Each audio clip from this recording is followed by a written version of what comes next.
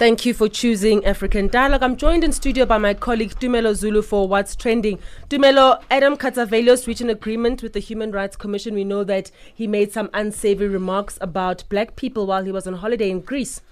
Well, Adam Katsavelos, you'd remember is a case. Thank you very much for having me fresh from Devon. A very good morning to you and the listeners. I don't know why I'm just going through without greeting the listeners.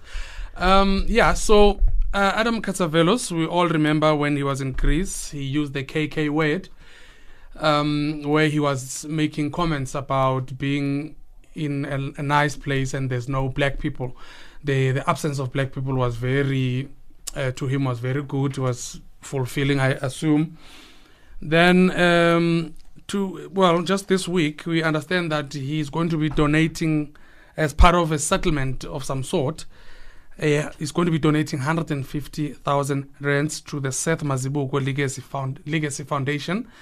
And interestingly, after that, the Human Rights Commission came out to say him giving away the 150,000 does not take away a case, the criminal case that he will be attended. Well, he have to account to or for, Now, he was also required or requested or ordered to apologize publicly, which he did, using words like he's disgusted about the utterances that he made during his holiday time in Greece. And on Monday, South Africans waking up to the news of the death of politically connected businessman Gavin Watson. Well, interestingly, when I left for Durban for the outside broadcast in Durban, when we drove into the airport, the accident was just fresh. So we actually had the luxury of some sort to actually see the car itself as we were driving into the airport. And it was a white Toyota Corolla. So questions have been asked so far around why was Gavin Watson traveling in a Toyota Corolla when he has a luxury BMW X5. So those are questions that need to be probed. Some call it suicide, some say it's just an accident, it happened, but there's still a lot of mystery around it.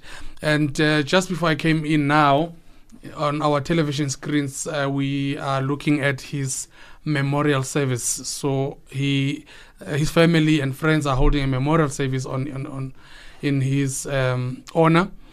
All of them speaking very good of him. And surprisingly, where he's from, he's a very famous guy, known to be a non-partisan person, non-racial person. He just has, he even has black friends, So it was interesting to see that side of him, where people talk about Gavin Watson as this hero in their town. So there will be an inquiry, obviously, an investigation. A private investigator, independent investigator, has been roped in to look at the accident scene and determine if there's any foul play in that. And just to remind the listeners how he became famous, so to say. Now, Gavin Watson is the CEO of the company that we all know, BOSASA, now called Africa Global Operations. Now, this company came into the limelight because it's a company that the name BOSASA, in fact, came out a lot of times at the Zondo Commission of Inquiry, where we saw videos of him, Gavin Watson, counting money, and apparently money was given to politicians, those revelations came out from the COO, Angelo Acrizzi. Now, BOSASA itself finds itself in a very precarious position because it's a company that had tenders with the state, then money was being siphoned to politicians. But obviously, those are things that will be tested through a court of law, pending the outcomes of the Zondo Commission of Inquiry. And lastly, Tumelo, taking us to the province of KwaZulu-Natal, where we've seen the former eThekwini Mayor Zandile Gumede resigning, rescinding her resignation, but now the ANC has said that now they have actually formally removed her from office.